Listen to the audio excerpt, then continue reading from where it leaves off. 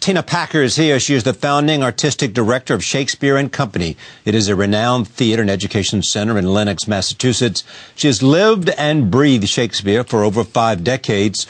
Her insight into his work runs the full gamut. She has directed over 50 plays, acted in countless roles, and taught the canon at colleges across the country.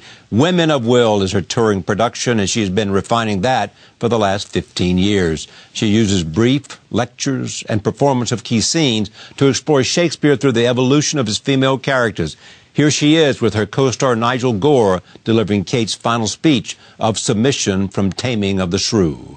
Thy husband is thy lord, thy life, thy keeper, thy head, thy sovereign, one that cares for thee, and for thy maintenance commits his body to painful labour both by sea and land, to watch the night in storm, the day in cold, whilst thou liest warm at home, secure and safe, and craves no other tribute at thy hand, but love, fair looks, and true obedience. Too little payment. I can't say this. I can't say this. Can I have some lights, please, Katie? I can't say this because from where I stand as a 21st century woman, what I see is that Kate has had her food taken away from her, her clothes taken away from her. She has not been allowed to go where she wants to go.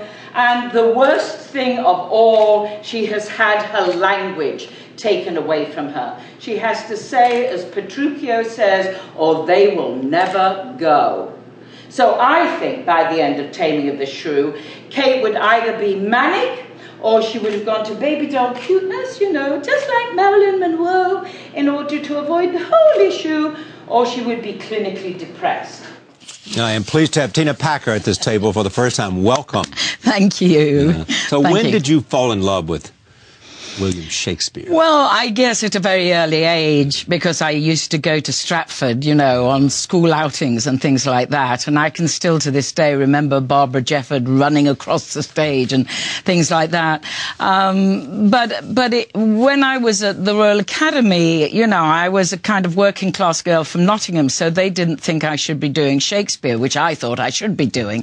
But I almost, so it was a kind of almost like well, you know, I wasn't the norm for a Shakespeare actor in those days. You know, Albert Finney and Tom Courtenay and co could all do working class accents and do Shakespeare, but the women couldn't.